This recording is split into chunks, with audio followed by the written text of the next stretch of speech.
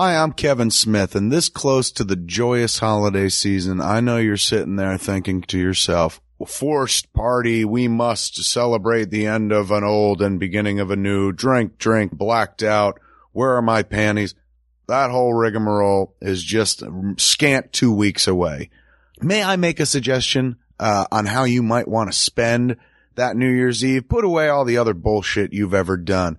What you want to do is get yourself to sunny Hollywood, California. Get yourself up to Universal City Walk, situated right next door to Universal Studios. You know, the tour where you can see King Kong in 3D and Jaws comes out of the water. You can get married. Not really. Get yourself to City Walk. Drop in on me, Ralph Garman, Hollywood Babylon. That's right, man. Hollywood Babylon is having its very first New Year's Eve celebration at the Jon Lovitz Comedy Club this December 31st. We're going to do Hollywood Babylon like we always do, but it's going to be 3 hours of Hollywood Babylon, bitch. So you're going to get the regular show, and then you're going to get special edition New Year's Eve fun, man. We're going to do the HBO drinking game live. Everyone that comes in gets a copy of the official rules with their admission. So essentially, you could sit there and play the drinking game right with us in the room. And it's New Year's Eve. It's time for everybody to get drunk. Get yourself a hotel room up there. Make it a goddamn vacation or just a night with some loved ones or some liked ones or some I just want to fuck her once some zzz. We're going to play games. We're going to have tons of fucking fun, and we're going to have lots of fucking laughs while we sit there and get sauced. Only at the Jon Lovitz Comedy Club, December 31st.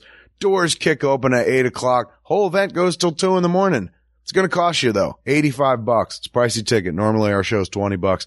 But listen what you're getting, man, for $85. You get admission with guaranteed seating. You're getting a seat, not like you're buying a ticket and standing there or something like that or hoping to get a seat. Boom, guaranteed seat. And it's fun to sit down and eat and drink. You're going to get some hors d'oeuvres that are going to be passed around. You're going to get dessert, or you're going to get 2 glasses of champagne per person or a bottle of champagne per couple. It's New Year's Eve. Even if you don't like champagne, it's mandatory to drink it. You're going to get tons of comedy, tons of fun. You're going to come up on stage, play some games with us and shit like that. And just laugh this horrible 2010 away, where we all got thrown off fucking airplanes for being too goddamn fat. Details, go to BabylonKev.com or BabylonRalph.com. And listen, this isn't just going out to the folks that live in California. Bullshit. Anybody can come. Find a cheap flight, man. Let's say you're in Kansas City. You're like, I got nothing to do. I was going to sit around, probably masturbate in a really bitter way, probably tag the fleshlight 3 times, twice without even dumping out the contents. But now it's possible I could jump on a cheap flight, not Southwest Airlines, and get my ass out to Burbank, California. Beautiful, sunny Burbank, California. Get some tickets. Gentlemen, I can't say it any other way. If you surprise your woman out with an evening like this where she's going to have so much fucking good time, the inhibition's going to slip away because it's all adult, grown up humor and the booze is flowing and it's New Year's Eve. You're getting anal. You understand? That rarest of beasts, like the white stag, in the Narnia flicks. You can get yourself some anal off of this. And ladies, if you make a surprise move for your man, surprise him like, Merry Christmas, boom, here's some tickets to the Hollywood Babylon New Year's Eve fiasco, man, up at Universal City Walk at Jon Lovitz Comedy Club. Ralph Garman, Kevin Smith.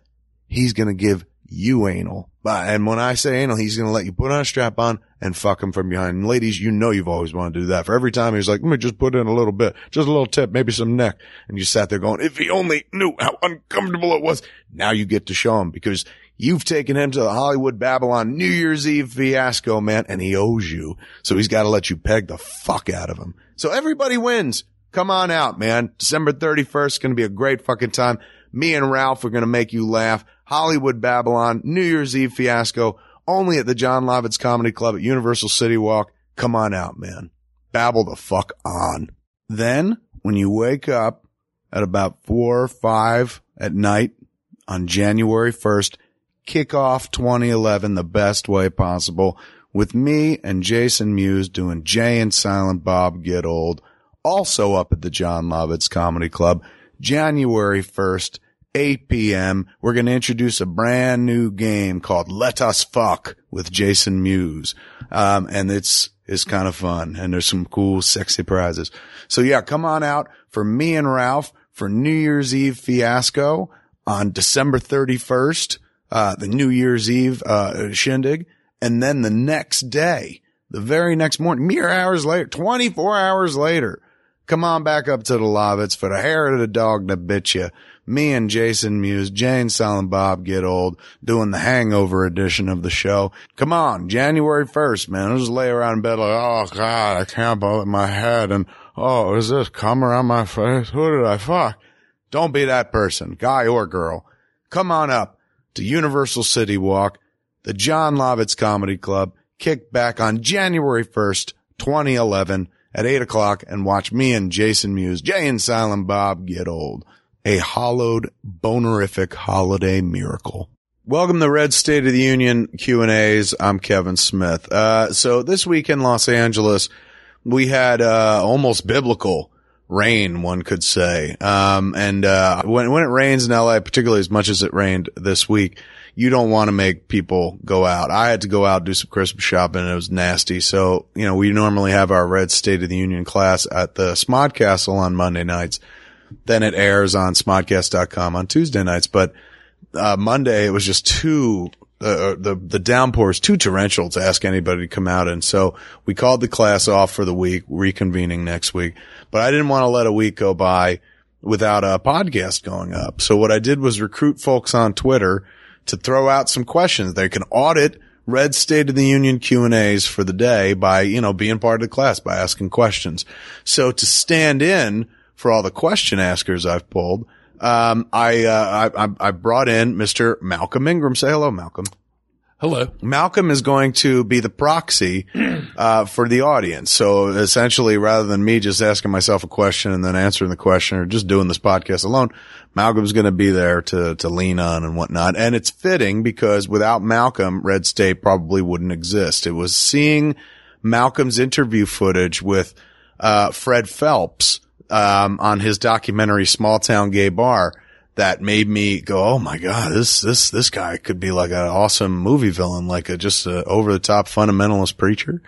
So, it's fitting, sir, that you're here and being the stand-in guy.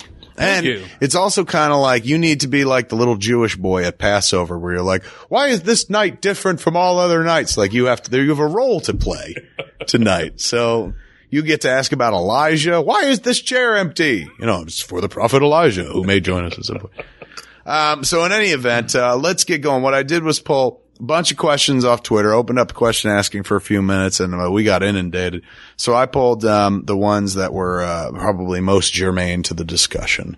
A lot of them were like, hey man, now that you've done Red State, hit somebody. They were all into hit somebody and whatnot, but I want to keep this about Red State. So we pulled a bunch. We'll see how many we can get through. But for now, Malcolm, you stand in for all of Twitter. They're all different people, so you got to do a different voice for each one. Oh my God. No, you don't have to do a different voice. No, I mean, I'm no Mosier, unfortunately. All right, hit me, I hope I'm up to the task. But, Kevin, our opening question comes from one Strabo. Strabbo, Strabo. Okay. He asks, will listening to the Red State of the Union podcast spoil the surprise of the movie itself? That's a good question. It will not. If you've been listening to Red State since we started, this podcast, everything we've talked about or heard or gotten into takes place in the first 18 minutes of the film. The course was designed very specifically to not be spoiler oriented. You can go into Red State pretty clean. Now, you're going to know the basic premise, but you were always going to know that before you saw it anyway. 3 high school boys go in the woods to find sex and instead find God. And that's kind of what the movie's about. Wow. Yeah. That's pretty clever. Thank you. Now that also doesn't give away, you've seen the movie, so yes. You know what I'm talking about. While we sit there and for all these pods we've done so far in Red State, nothing has scratched the surface. We are safely contained within the first 17 minutes of the movie, on Red State Q&As, Red State of the Union Q&As. Now, after Sundance, cat's out of the bag. Once we screen at the Eccles on January 23rd at 6:15, by the time the movie's over at 8, whatever, close to 8, that's it. Everyone's going to know the surprises. Everyone's going to know, the fucking all the shit that we've kept very, very quiet up until now. I mean, people when they review the movies, with the movie is, they're going to spoil a bunch of fucking shit. So from Sundance, after the Sundance screening forward, we're going to do another round of Red State Q&A, second semester. At that point, you'll be hearing a lot more about what the plot is. But my feeling is at that point, everyone will know a lot more about, anyone who's interested will know a lot more about the movie because it will have screened and stuff like that. So for now, for the beginning of this podcast up until I would say the Sundance episode or any episode after Sundance that we do, they're pretty safe to listen to. They've been designed to be spoiler free. James_LRR. Okay. He asks, was it a difficult adjustment to go back to such a small budget? Oh, James, not at all. I've long maintained, even when I wasn't making Red State for years, I've said my job on a movie doesn't change from flick to flick. I write the script, rehearse the actors, make sure the actors give an on-camera performance that's as close to the one I heard in my head when I was writing it, if not better. So it doesn't matter if you have $10 or $10 million. My job is pretty much the same on each movie. It becomes more difficult for whoever the producer is, the line producer, the production manager, because they have to figure out how to make everything work on a low budget. But me, generally speaking, no. Every once in a while, you'll come up against a financial issue, as we did on Red State when there were moments where I think I've spoken about it previously. One point I had written in the script, Ram's head, was going to be used, on somebody. And, the special effects department was like, it's going to cost $5,000. I was like, oh, okay. Well, let's do it. It's worth it. But then the guy was like, that's $5,000 is our entire budget for the entire movie, not just for the scene and not just for the fucking Ram's head, but for the entire fucking movie. So I was like, ooh, we can't have that. So it forced me to be more creative where I was like, okay, it ain't gonna be a Ram's head. We got to figure out something else that we could do inexpensively. So, that's what we did. So there were definitely moments where, you had to adjust based on the budget or the lack of budget. We shot the movie for about $4 million, a little less than $4 million. But you kind of make do. It is actually necessity is the mother of invention. So when Ram's head went out the door, something much cooler came in for it. Moving on to Owlman Hayes. Yes. Like owl. Okay. A man Hayes. Would you have been able to write Red State at the start of your career? Oh, no. Kevin? God, no. Malcolm. Or Owlman Hayes. No, not at all. Red State is the sum total of nearly 20 years of storytelling, cinematic storytelling, and storytelling in other mediums too. The more you do something, the more practice you get at it, the better your instincts are when it comes to doing it again and again and again. So, this time around, it was more important to write something where less was more. I wrote Red State right after finishing Zack and Miri Make a Porno. And Zack and Miri had very verbose script and whatnot. There was a huge talky sections. I mean, don't get me wrong. There's a shit ton of dialogue in Red State, but at the same time, the dialogue is far more naturalistic. So I didn't write, the standard kind of Kevin Smith dialogue for Red State to begin with. Then, when you bring the actors in who are giving a naturalistic kind of delivery to naturalistic dialogue, it even makes it sound more realistic. So this movie doesn't sound like Kevin Smith films generally do. And that was kind of, intentional. And then that's not something I could have done in the beginning. Like I had to write the way I wrote back then, which was overwriting, just tons and tons and tons of dialogue and shit. And only after 20 years of writing that dialogue, shooting that dialogue, hearing the actors bring the dialogue to life, and then going back into an editing room and cutting that dialogue. And you start to figure out what you need, what you don't. And suddenly I'm like, let's not overwrite. Let me scale back. Less is more.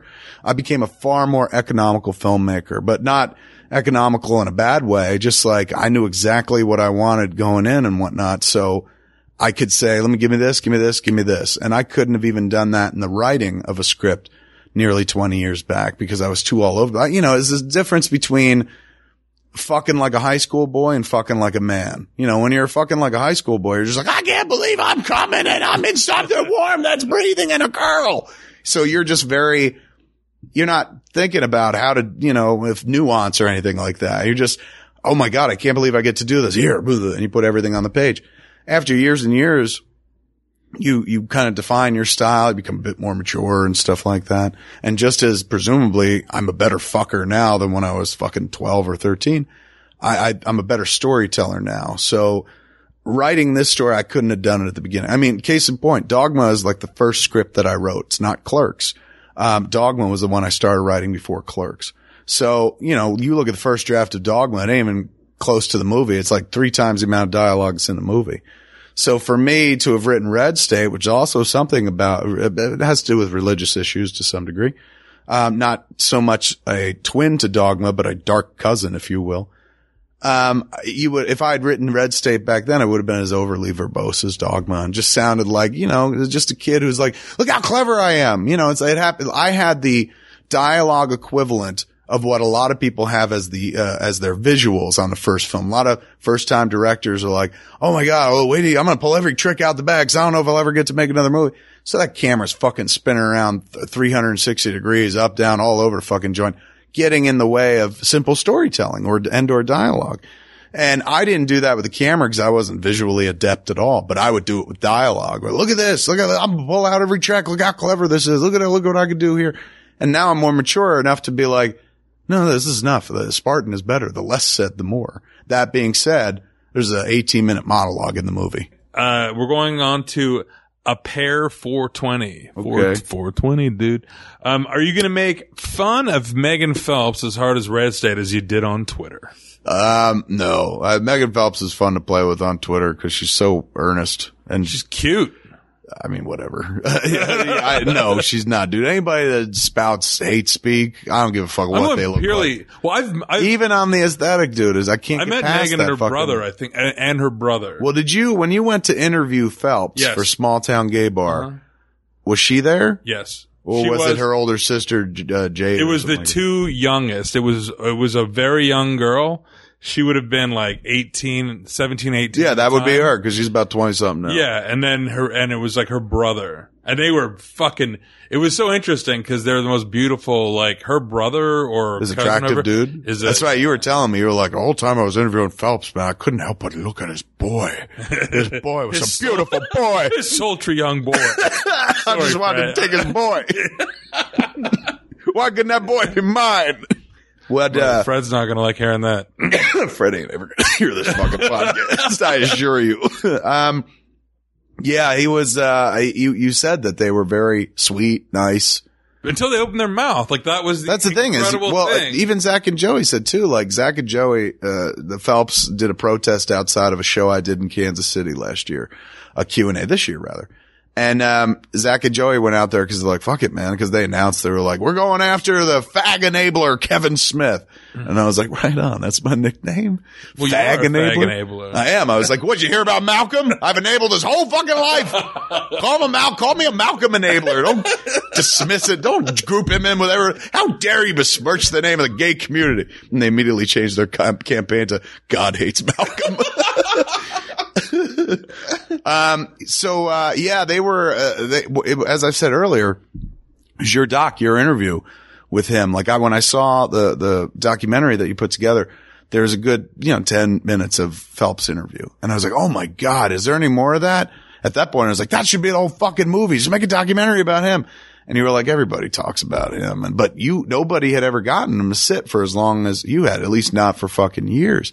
So you were like, I got a lot of footage. I was like, can I see it? Yeah. You sent it to me. It was like an hour sit down interview with him. And it was, hopefully one day we'll put it on the Red State DVD. I don't know if we can. I mean, I guess he signed off for the interview. I own it. Yeah. It's frightening. It's really frightening. I sat there watching it alone in a room and it was fucking scary. Try being a gay man. Yeah, but you never told him, right? You never said like, I eat He dick. figured it out. Like gay, I'm fat. he figured it out. I think he kind of figured it out by my questioning and that like, but I didn't really. Well, you don't come off even like, you can be like Raskin, my agent. I forget what movie we were on, but at one point where he was sitting around, Catch and Release. And all of a sudden, you went to the bathroom or something like that. And he was saying like, that's a really interesting documentary, like idea for a documentary. Why would he want to? He's like, why would he want to? What made him think of that? And I was like, well, cause he's gay. He's big old gay. And Raskin was like, what? And I was like, yeah, you didn't know Malcolm's gay. We talk about him eating dick all the time. He's like, I thought you guys were kidding. I was like, no, we're kidding, but he is gay. And he was just like, but he doesn't, He doesn't seem like he's gay. So you got that. You pass all the time with like, you're a pretty big dude. You come across more like a fucking football player or something. Well, that's like that. when I did Small Town Gay Bar. Actually, the first thing I did was I went to Walmart and I bought my uniform, which was I bought a very generic football jersey and I bought Dickies. And essentially, I bet you did. You were like, I can't believe you can buy Dickies right here at Walmart. Give me a whole basket full. Put them in my mouth and my butt, under my armpits. This is all you can eat. I can't get enough Dickies. Oh, I love Dickies. That's why I became gay. I like to cummies out my Dickies.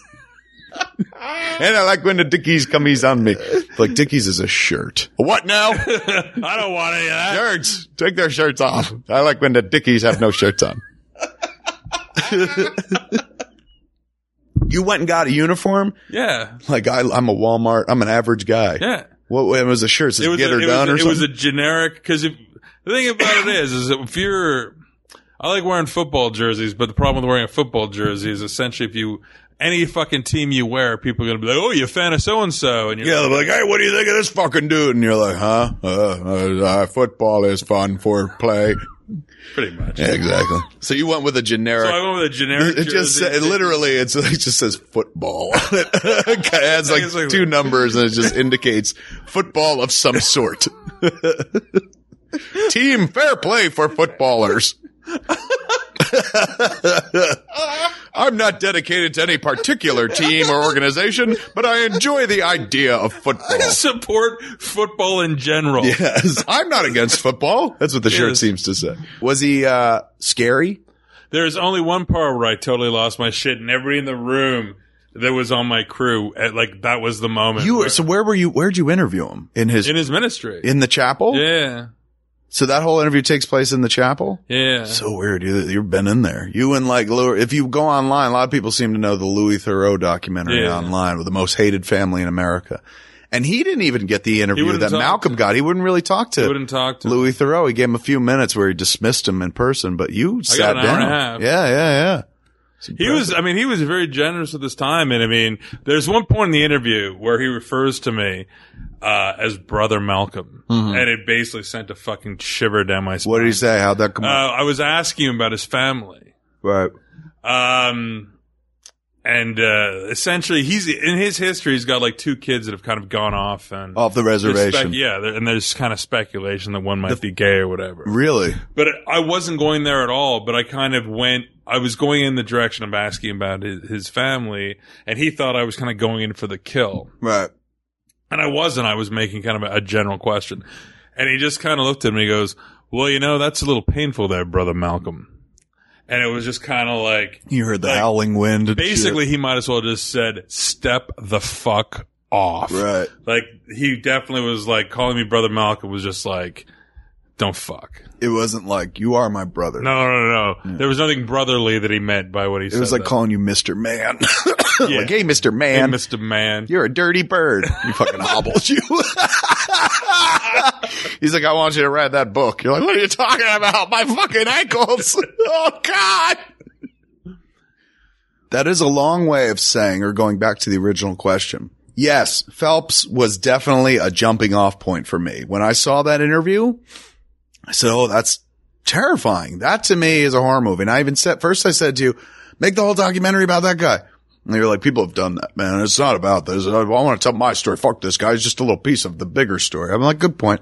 I said, somebody's got to do a horror movie about that guy. And it was like Chasing Amy. Like Chasing Amy, I remember Scott was hanging out with Gwen Turner. And she was one of the girls who she was the girl who wrote Go Fish. She was going out with Rose Trochet, the director. That was a big movie at Sundance the year the Clerks broke. Black and white. It was the girl version of Clerks, but girl lesbian version. They sat around talking about eating pussy. Our boys sat around talking about eating pussy. They were in black and white. We were in black and white. We were the boy movie. They were the girl movie. So Scott had been hanging out with Gwen a lot. I'd see him as buddying up and whatnot. And he'd be like, where are you going? I'm going out, Gwen. I'm going to grab some lunch and hang out, blah, blah, blah. She'd come down to Red Bank. Then they'd go hang out in his room and close the door. And I was always like, dude, you like this chick. And he did. He was kind of way into Gwen. He's like, I know, but it's just, I can't. It's ridiculous to fucking fall in love with her. Like, she's a lesbian, dude. She made Go Fish. Like, it's not, how am I supposed to? And I was like, I don't know. You should write something about this. He was like, what do you mean? I was like, you gotta write a movie about it, man, about a dude fall in love with a lesbian and shit. He's like, yeah, maybe. And I couldn't wait. You know, I was just like, you know what? I'm going to do it. And then I wrote Chasing Amy, and the jumping off point was Mosier's relationship with Gwen Turner, in as much as like a guy falls in love with somebody who can't possibly return his affection or interest. Guy falls in love with a lesbian. That was it. Then once, you know, when I was writing it, people were like, oh my God, this is like Mosier and Gwen. Then the moment they read it, they go, oh, this isn't Scott or Gwen at all. It's you and your fucking girlfriend or blah, blah, blah. And it was really more about me and Joey. But the jumping off point was Scott and Gwen. Same thing here. The jumping off point is definitely Phelps, definitely seeing Phelps in your documentary. And thinking, oh my God, this guy's scary. Somebody should make a whole horror movie about this guy. After that, the similarities don't really exist. Like, that's why I've said, like, Maggie, come watch the movie. I'll hold the seat for you at Sundance. You can totally come sit watch it with me. Because there's the one kind of quasi Phelps moment at the front of the movie with, you see, people picketing at a funeral. But that's it. After that, there's very little resemblance to the Phelps clan and whatnot. That's why people are like, oh man, what if they see it? They're going to be so mad. I'm like, you can't see this movie and go, I feel represented by these people. When you see it, you'll know what I mean. And even if you don't see it, I think you pretty much understand what I'm saying. It's just, but it would be like some family seeing Texas Chainsaw Massacre and being like, hey man, that's us. We're the Sawyers, man. But people think that it's like, oh man, he's just going to give it to the fucking conservatives, man. And it's not. Like, Red State is literally, what the fuck in a horror movie could red refer to, Malcolm? Blood? There you go. That's it. A lot of people, of course, want to overthink it and shit. This movie is not about conservatives. It's not about Republicans. And it's not about Democrats. I mean, you can or liberals. It is. This movie's about, it's about anything, and I know exactly what the movie's about. It is about America's dark fucking heart. I think that it's one of its closest cousins is Deliverance. Yeah. I think this movie has it's totally it's got a 70s vibe to it. It's so it's all those people who are kind of like hearkening back for those 70s movies. Like, this is it. Like, this movie has a total Frankenheimer kind of like, and it's totally got a Deliverance vibe to it, I thought. Back when you wanted to make a horror film, I remember you were really fascinated with the movie Race with the Devil. Yeah. Like, I've said that for years. I've always said, like, it's kind of like Race with the Devil. And people are like, what's that? I'm like, it was an awesome movie about running from Satan. You've talked about that publicly before? Yeah, very much so. I've said, whenever somebody says, what's it like? I'm like, it's kind of like Race with the Devil or Rosemary's Baby. That's the tone I'm going for. And people are like, what? I remember when I first heard that, like, knowing you, I'm like, really? And I was like, that'd be fucking interesting if you want to make that kind of movie. There are moments where we get the Rosemary's Baby tone right. And when I say Rosemary's Baby, I specifically for this movie, there's a moment in Rosemary's Baby toward the end when she comes into the other apartment. Spoilers. If you haven't seen it, see. It's brilliant horror film. Classic horror film. Amazing. Holds up even today. Still hasn't been remade. It's got to tell you something. So, Rosemary winds up in the other apartment, where Ruth Gordon and her husband are, a couple of Satanists. They got a bunch of old Satanists hanging around. And how normal and stark and average it is in that room during this horrific, like, there's a demon child in a bassinet that you never see.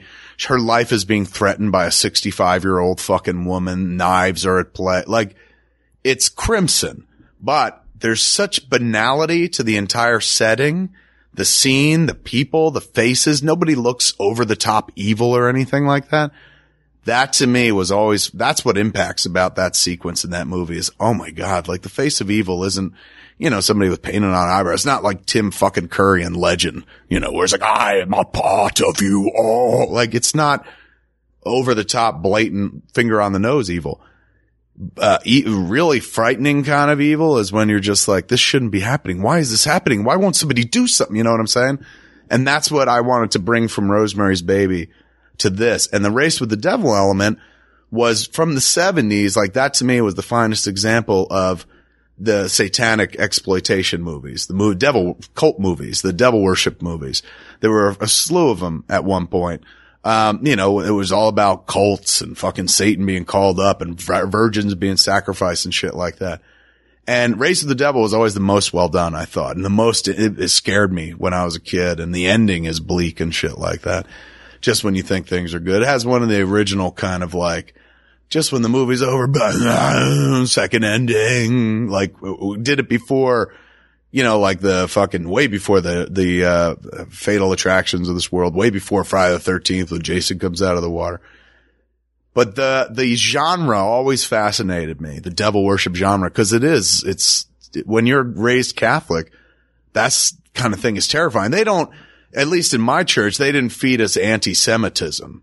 There was just the anti-Semitism in the Bible with like the Jews decided to hang Jesus on the cross and punch his part of the past. But then the Jews, you know, they lean on Jews really heavy, in the Bible. But generally speaking, the congregation wasn't like that. The priest was never like, you gotta look out for these fucking Jews. But the priest would never fucking miss an opportunity to be like, these satanic cults will get you, will get your child. Like really fucking fear mongering. Yeah, because it was at that point where like there was a cemetery near us, the Greenlight Cemetery, where there was rumored to be cult activity. They found little altars, fucking killed animals, shit like that. And there was a lot of it. You go back and watch like video, go to YouTube and do Satanism in the 80s. That's true. Satanism late in the 70s and early 80s, man. It really became prominent. That's when like they started tying in with metal. But you know, you started hearing all these reports of like cults and them killing people and blah, blah, blah. And so it was always kind of out there, this fear of Satanism and satanic cults. And Red State just takes that and flips it. You know, it inverts the idea. Instead of a devil worship movie, it's a fucking angel worship movie.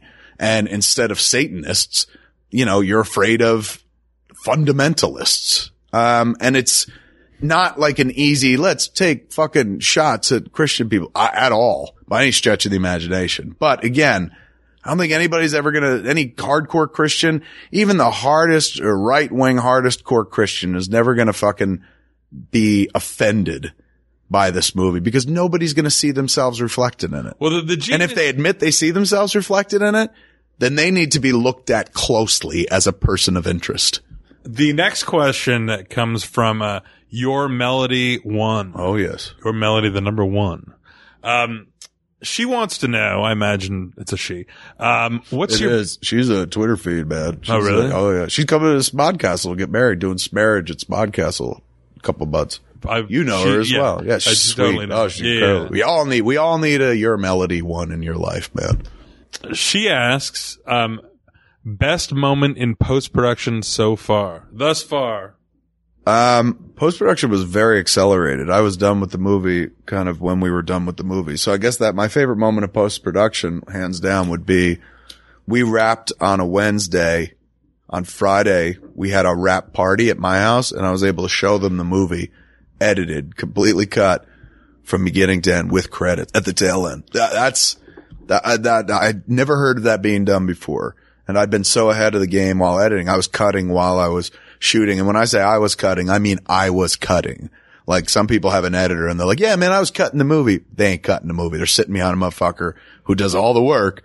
And then they go, do this, do this, do this. I'm talking about I'm the editor. That's where I take the most pride at this point in my career. First stage of my career is all pride in writing first. Second stage of my career is all about editing. Like I'm kind of trying to master that because I think the third stage of my career will be about directing, will be about becoming the complete filmmaker. I write it, I direct it, and when I edit it, I get to do another draft. So for me, I'm editing while we're shooting. And this time, since we didn't have a lot of cash and I knew we wouldn't have a lot of time on the back end, we're trying to save everywhere we could on this movie. So I was like, fuck it, man. Like all through Cop Out, I was cutting while I was shooting as well. I've been doing this ever since Jay and Silent Bob Strike Back. But, you know, I've honed it down to a fucking science now. On Clerks 2 is where I really started to hone it down to a science. Managing time. Knowing how to do, like, I need to do this much every night in order to kind of keep up with the movie so I can stay ahead of it. So I can always go back and be like, hey, we need this shot that I'm missing over here before we wrap out of a particular location. So I always try to stay current. I'd stayed so current on this movie that halfway through, every day I was cutting exactly what came in and it was done. There was no bin sitting there waiting with stuff to be cut. So it was kind of like, I remember when Gretzky, you know, was, within the 50 goals in 50 games mark. People started being like, is it possible? Is it possible? Could this be? And I had the same kind of feeling. Nobody else was saying it. It was me. You know, I try to live like Gretzky in my head and shit. So I'm sitting there going, is it possible? Could I do? I'm within striking distance, man. Could I hit it? Could I hit like having the whole movie edited to the point of us watching the movie at the wrap party, watching the entire flick and not an assembly. I'm talking about a fine cut. And then I was like, yeah, let's fucking do it. And so I started saying it out loud, you know, cause people are like, my God, we just shot this. And I said, I'm going for it. I think by the end of the movie, we're going to be able to watch the whole flick at the wrap party. When it's not like the wrap party was a week later, it was fucking 2 days later. 2 days later, like, yeah. We wrapped like really fucking late at night on a Wednesday. Thursday morning. And by Friday night, and I honestly think that people just thought they were just going to see, I think that people were so completely baffled because it is a completely ludicrous, like even if you had an editor on. Right. Like when I did Taillights Fade, which is like the only reason, it's my only reference. When I did Taillights Fade, I didn't see the whole movie until 2 weeks after we finished it. Like I didn't as the director, assembly or and I saw an assembly that was like 3 hours long. Right. Like, but that's the thing. Like I'm cutting. Here's why I think for me, I'm shooting. So I'm there for every moment. My job is to sit there and watch every moment. And what I'm doing is not directing anymore so much as waiting for moments, like sitting there going, cause you work with cats who are so fucking good. In the beginning, I used to have to direct, stick my hand up people's asses, make them say it like this and shit like that. You know, I'm number one, maturity drops most of that. Number two, you're now working with a caliber of actors where they take your words off the page and they're like, don't worry. They're like fucking, you know, John McClane, a Live Free or Die Hard trail. So then they fade up on them like, I got it from here, you know, and they take it and fuck it. I can't believe I had a good analogy. I brain fart, forgot for a second. Happy analogy using that. But they come and fucking like they're artists. They just drop lines like where you don't have to go between takes and be like, oh, you're doing it wrong, or that's not quite it. Let's do it like this. So suddenly you're left free to concentrate on other things. And what I concentrated on this time around was just watching the takes. Each take on this movie I got to enjoy as almost like a film viewer more than a director. So I would just sit there and kind of watch them and wait and catalog moments in my head like, wow, this whole take's amazing. This is not that line. I'm looking for this line in the next take. Now I'm watching the rest of this. Keep going. Okay. Shit. I need that moment. The rest of it's great. Okay. All that take is great. I just need these 2 beats. So then I would go and fucking, you know, the next take, boop, got that 1 beat. So I know that scene is now almost complete. I just need this one other one. Boom. Saw the second one. I got it. I'm done. So I'm editing in my head and it makes more sense for me than to hit the Avid as quickly as possible the next day, you know, of like this cut, this take. It was on the second take when Michael said it this way. Don't forget this line where we all said, holy shit, remember that? Or, oh, this particular intonation or something like that. So I hit the table and I immediately go into like, I wasn't overshooting. Essentially, if I had it in one take, we'd move on this movie again. We didn't have the money and shit. So it's not like I was hitting like a bin with all this footage, man. I was hitting a bin with footage, you know, a decent amount of footage, but all the choices already pre-made in my head. All the cuts were already kind of pre-made. It's almost like the fight was won before you threw the single punch. You saw the ice, so to speak. I know everyone hates that analogy now, but yeah, I saw the ice when it came to the editing where I was just like, I just need to sit down and now do what's already done in my head. And you get to really live within your creation. Like essentially, yes. In an art form that is usually so drawn out, it's so hard to actually keep momentum and energy. To actually feel like a creator as a filmmaker is a very hard thing because, first of all, of course, there's so many people involved in helping you in the process. Right. But on top of it, it's just so fucking drawn out. But when you actually, like, you really get to feel like you're creating. Here's the thing. I got spoiled working on the podcast on Smodcast where it was beautiful. Like we'd sit down, create a movie as we sat there and talked. And then afterwards I'd sit there and cut it. And then within fucking 3 days, sometimes one day, it was up online being enjoyed by everybody or, you know, whoever. I'm not saying everybody loved it, but whoever enjoyed it, it was there to be heard, disliked or liked. And done and out of my life. And then I could do it again the next week. You know what I'm saying? It wasn't this long drawn out. I mean, that's the thing. You write a script. Think about Red State. I wrote the script over 3 years ago. By the time we got to fucking make it, it was almost 3 years after the time I wrote it. So had to keep the energy and momentum up for that fucking long. And then you go into production and it's, in this case, it was 26 days or something like that. And then normally you'd have a whole editorial period afterwards and shit. And I'm more interested now, having done the podcast, and how quickly the turnaround is. I'm like, why are we fetishizing this fucking process? That's the thing, man. You should hear the irresponsibility that goes into most post-production budgets. I ain't talking about movies that require a lot of special effects and shit like that. Of course they need a lot of time, because creating, fucking, Medusa that explodes into a bunch of bats or something, that takes fucking time and artistry and shit like that. But some motherfuckers just build in like 2 months for their fucking, I want 2 months for my director's cut. Like, why? They just like to be able to come in a few hours a day, look at it and go off, fuck off, and do something else for the rest of the day. I'm like, based on the immediacy of the podcast, I'm like, let's get this done as quickly as fucking possible. And that's not to say poorly, because again, we have ace craftsmen. Even if you don't consider me an ace craftsman, I'm surrounded by ace craftsmen. So quality is going to be assured. It's just not, let's just not fetishize it or fucking diva the process out and take much longer. Let's go another take. Ben worked with a director once who was like, had him doing 80, 90 takes. And I was like, what the fuck were you doing wrong? He goes, I swear to you, it was the same, almost the same way every time. We'd finish the take, but then the guy would just be like, all right, that's good. Let's go again. And just kept doing that. Never came in with a correction or a change. And he's going, by take 60, you're just fucking lost. You're like, what are we doing? Like, we're saying the same fucking things for 3 minutes that we've been saying for 80 takes prior to this, and there are no corrections. Like, what are we doing? Then you find out the director just wants them to be tired. He's like, I like them when to be tired. I like, fucking wearing them down, because then the delivery sounds better. And you just want to grab this dude and be like, dude, just trust, they'll act like that. If you tell them that's what you want, rather than make somebody go 90 fucking takes, they're just going to act tired.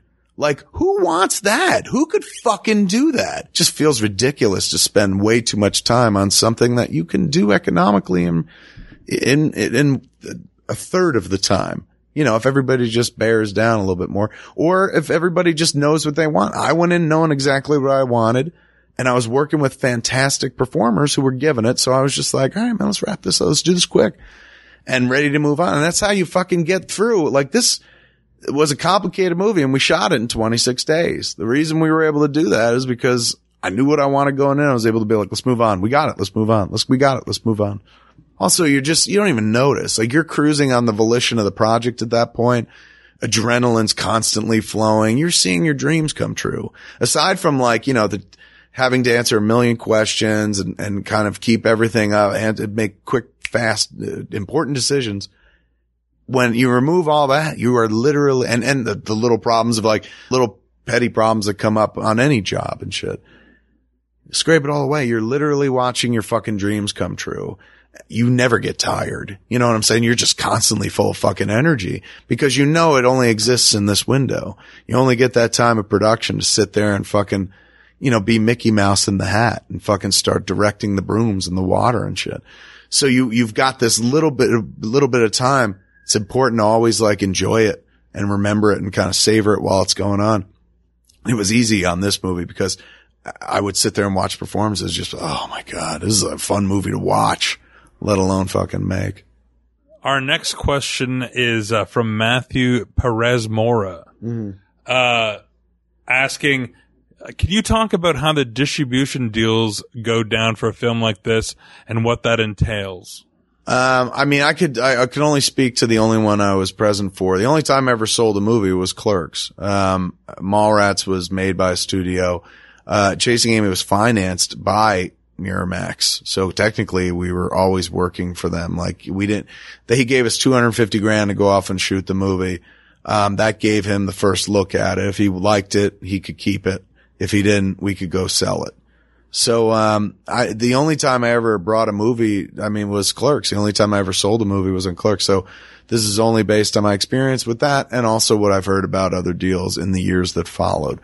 In the case of Clerks, we went to Sundance with a movie that I spent $27,575 making, a 16 millimeter print.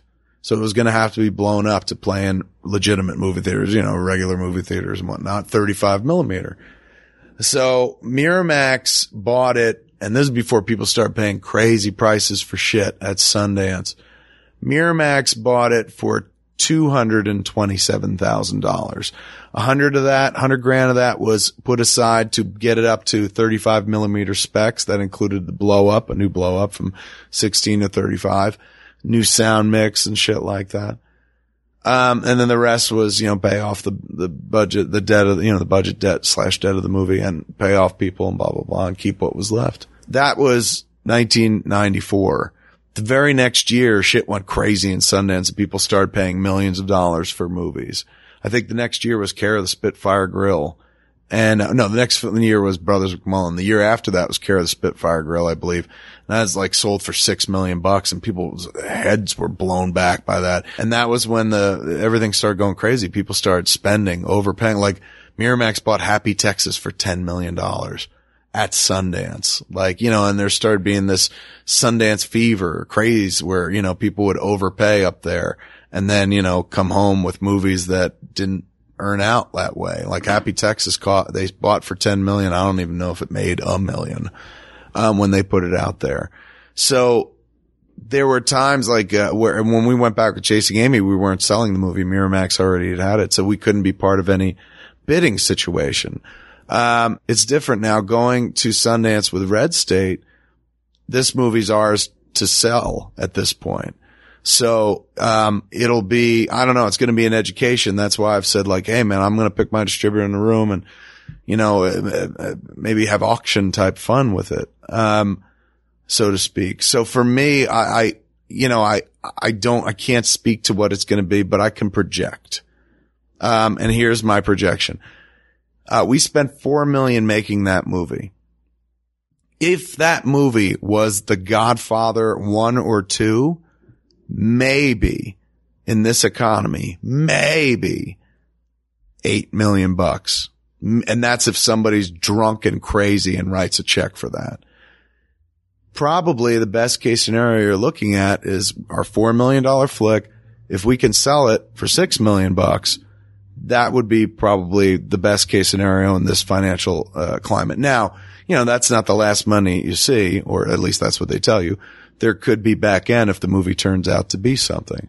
But the upfront money, which would be, look, $6 million on a $4 million budget's great. You know what I'm saying? We make our 4 back, pay off our investors, got a little scratch left over, and then hopefully there's some fucking, the movie makes some loot and we get some back end there too. So to me, that's the best case scenario. 6 to 8, I think. I don't think the market, I've looked at the market and it's a different world completely than back when they were buying Spitfire Grill for 6 or, Happy Texas for 10. The business doesn't work like it did anymore. And indie film has kind of gone away almost completely. So much so that Disney sold off Miramax. It's now owned by, a Film Colony Group or something. I forget what they're called, but it's not owned by Disney anymore. Paramount shut down, Paramount, Vantage. Everybody's kind of, indie film doesn't exist in the traditional way that it kind of did with, corporate ownership or studio ownership. When I'm in the room after the screening and we pick the distributor, I'm going to want to hear, what people have in mind, how to release the movie. I want to hear ideas. I don't want just people pulling out a big fat checkbook. Money is not as interesting to me as how do you see getting this movie out there into the world kind of thing? And after they see it, immediately after that screening, that's why I'm I'm going to do this in the room, because after you see that movie, it'll crystallize for you. Either you're going to know exactly what you want to do, or you're I can't be anywhere near this. So, that's why it's going to be easy.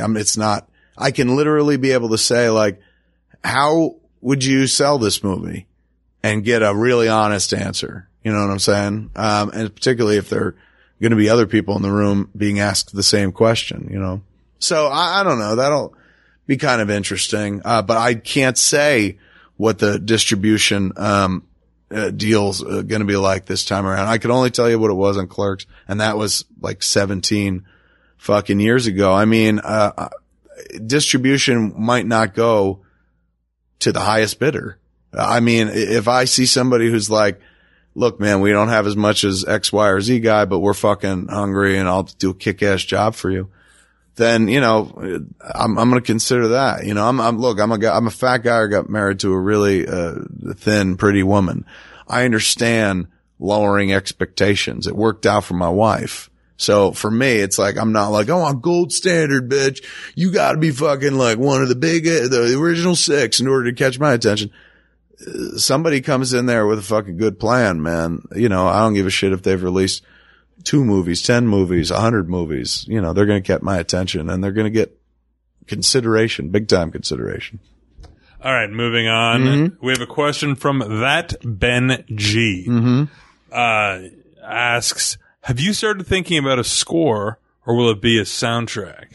It will be neither. I mean, there are 2 needle drop, song cues in the movie. That is to say source cues, like, something that plays on a car radio. And then, there's a country song that plays on a radio in the sheriff's station. But other than that, there's no soundtrack. And there's no score. This movie, it just felt like bullshit to put in a score, for lack of a better description. It sounds a little artsy-fartsy, but the movie plays so raw and real. If you're suddenly throwing in score, like telling people how to feel, like, be scared now, something bad might happen soon, or fucking, okay, it's safe. It's been horrible, but now it's safe. You know, danger is not anywhere near. It just feels like, I don't know, like it works in many cases. It didn't work for me with this flick. I felt like the flick played, the way that I wanted it to play, which is it's unsettling. The whole movie's fucking unsettling. Plays a lot better unsettling if there's no bullshit score. If there's no like music cue prompting you, telling you how to feel. And again, that's not me going, oh, fuck all score. For this movie, I just wasn't feeling it. So we were able to pull it off and, there is no score, whatsoever. Sound design took over. Basically there are moments in the movie where we use sound design kind of as score. But it's not score. It's just kind of created with some sounds. Now, what's the difference between sound design and score? Well, sound design is basically like, you got traffic, you know, a shot of traffic. Sound designer is in there with all different beeps and whistles and cars and horns, blending it to create that scene. Like the Pixar people from the ground up, that's all about sound design. They have to create that whole world from scratch. That's sound design. Score is somebody coming in there with music and creating something. Okay, man. For our final question, I have, Blue Jeans 976. Blue Jean 976, wants to know, Kevin? Yes. Malcolm and Blue Jeans. Is Red State a game changer? Yeah, I think. What do you think, game changer? I think that you could actually use your analogy where I think with this movie you really looked where the puck was going to go. I read the script a long time ago. Mm-hmm. I think I was fortunate enough to be one of the first people to read it. You were there while I was writing it. Essentially, I would, I finished Zack and Miri and sent the script off to Seth to see, wait for him to react to it, say whether he's into it, whether he's going to do it or whatnot. And he was off on a tour, European tour for, Knocked Up or something like that. And, but he had a break coming up and he was going to Australia or New Zealand or something. He was going to be able to read it then. So, I knew I had like some time ahead of me and whatnot. And I was like getting antsy because I was like, you know, I wanted to get going and it was all predicated on him being like, yeah, I'm into this. Let's go. So I wanted to get going and as quickly as possible. And, you know, the return call wouldn't happen. And I was just like, oh man, I got to keep busy. I got to do something. This is before weed. This is actually the last script I think I ever wrote before turning into a stoner. Because after Zack and Miri, I slowly became a stoner and I don't think I wrote another script, did I? No. Hit Somebody is the that post. Came post. Yeah. So Red State is the last thing I wrote completely straight, but directed as a stoner. You know what I'm saying? It's an interesting combination. Written by one Kevin Smith, directed by a different Kevin Smith. So I'm waiting for Seth to respond and I was like, fuck it, man. I got to stay busy. I started writing Red State and I sent Malcolm, I saw him on iChat and I said, hey man, you want to read something? And, all right. And I sent you the first 15 pages. And you wrote back, hey, this is interesting. This is Red State. I said, yeah, I'm going to keep going. And Malcolm had, the vested interest in as much as he knew that I was, that Phelps was my leap off point for the character. So he was reading Red State. Literally, I wrote that movie in 3 days, and you were reading it over the course of 3 days as I was writing. You know, I'd sit there and I think I was still a cigarette smoker. Then I'd sit there and smoke and write and revise. And then I'd find you on iChat and send you a PDF, and then you'd read it and fucking be like, I like this. This is cool. Blah, blah, blah. What's this mean? And then I'd go write some more and whatnot. So Malcolm saw it as it was coming out, like piece by piece and whatnot. Where did you were just kind of like, did they get away with this? It's like, yeah, that's very totally much so. Yeah, you were the perfect kind of point person, man, because you were just like, I dare you to do it. Go ahead, just do it. You know, like not the guy who's like, I don't know, man, don't play it safe, play it. You were not that guy. You're like, fucking do it, show them all. Yeah, say this and do that. It's just, well, I would do it. Only a man with balls would do that. So, only a man with nothing to lose at the end. Yes, which is what I am. Yeah, which is you throwing around the free advice. You were like a really strong base coach, man. You know, like in baseball, they use baseball terminology. You were waving me in and shit, like, come on, you can do this one. Come this one. Slide, bitch, slide. Yes, you're in. All right, please. All right, stand up. Brush me off and shit like that. Pat me on the ass. I'm like, hey. That's not cool. I can't wait. Because the thing is, I can't fucking talk about it to anybody, and that's very frustrating. Yeah. In the meantime, next week we'll be back in front of the class and up at Smodcastle, talking with, some cast and showing some clips again. But, rather than let a week go by with nothing, I felt like this was kind of good to put up. So thank you everybody for the questions, because it enabled us to fill what would have been a hole. I like filling holes. I don't know, man. You had to take it dirty. We almost got out clean, and you're like, by the way, anal, butt sex, putting dicks in places they shouldn't be, according to the religious people. But I'm not religious unless it's the Church of Cock. I'm a member of that congregation. Jesus Christ was a fucking sexy otter. Okay, but that's it for this week on Red State of the Union, Q&As. I'm Kevin Smith. I'm Malcolm Ingram. Sitting in for you, the audience, Malcolm Ingram.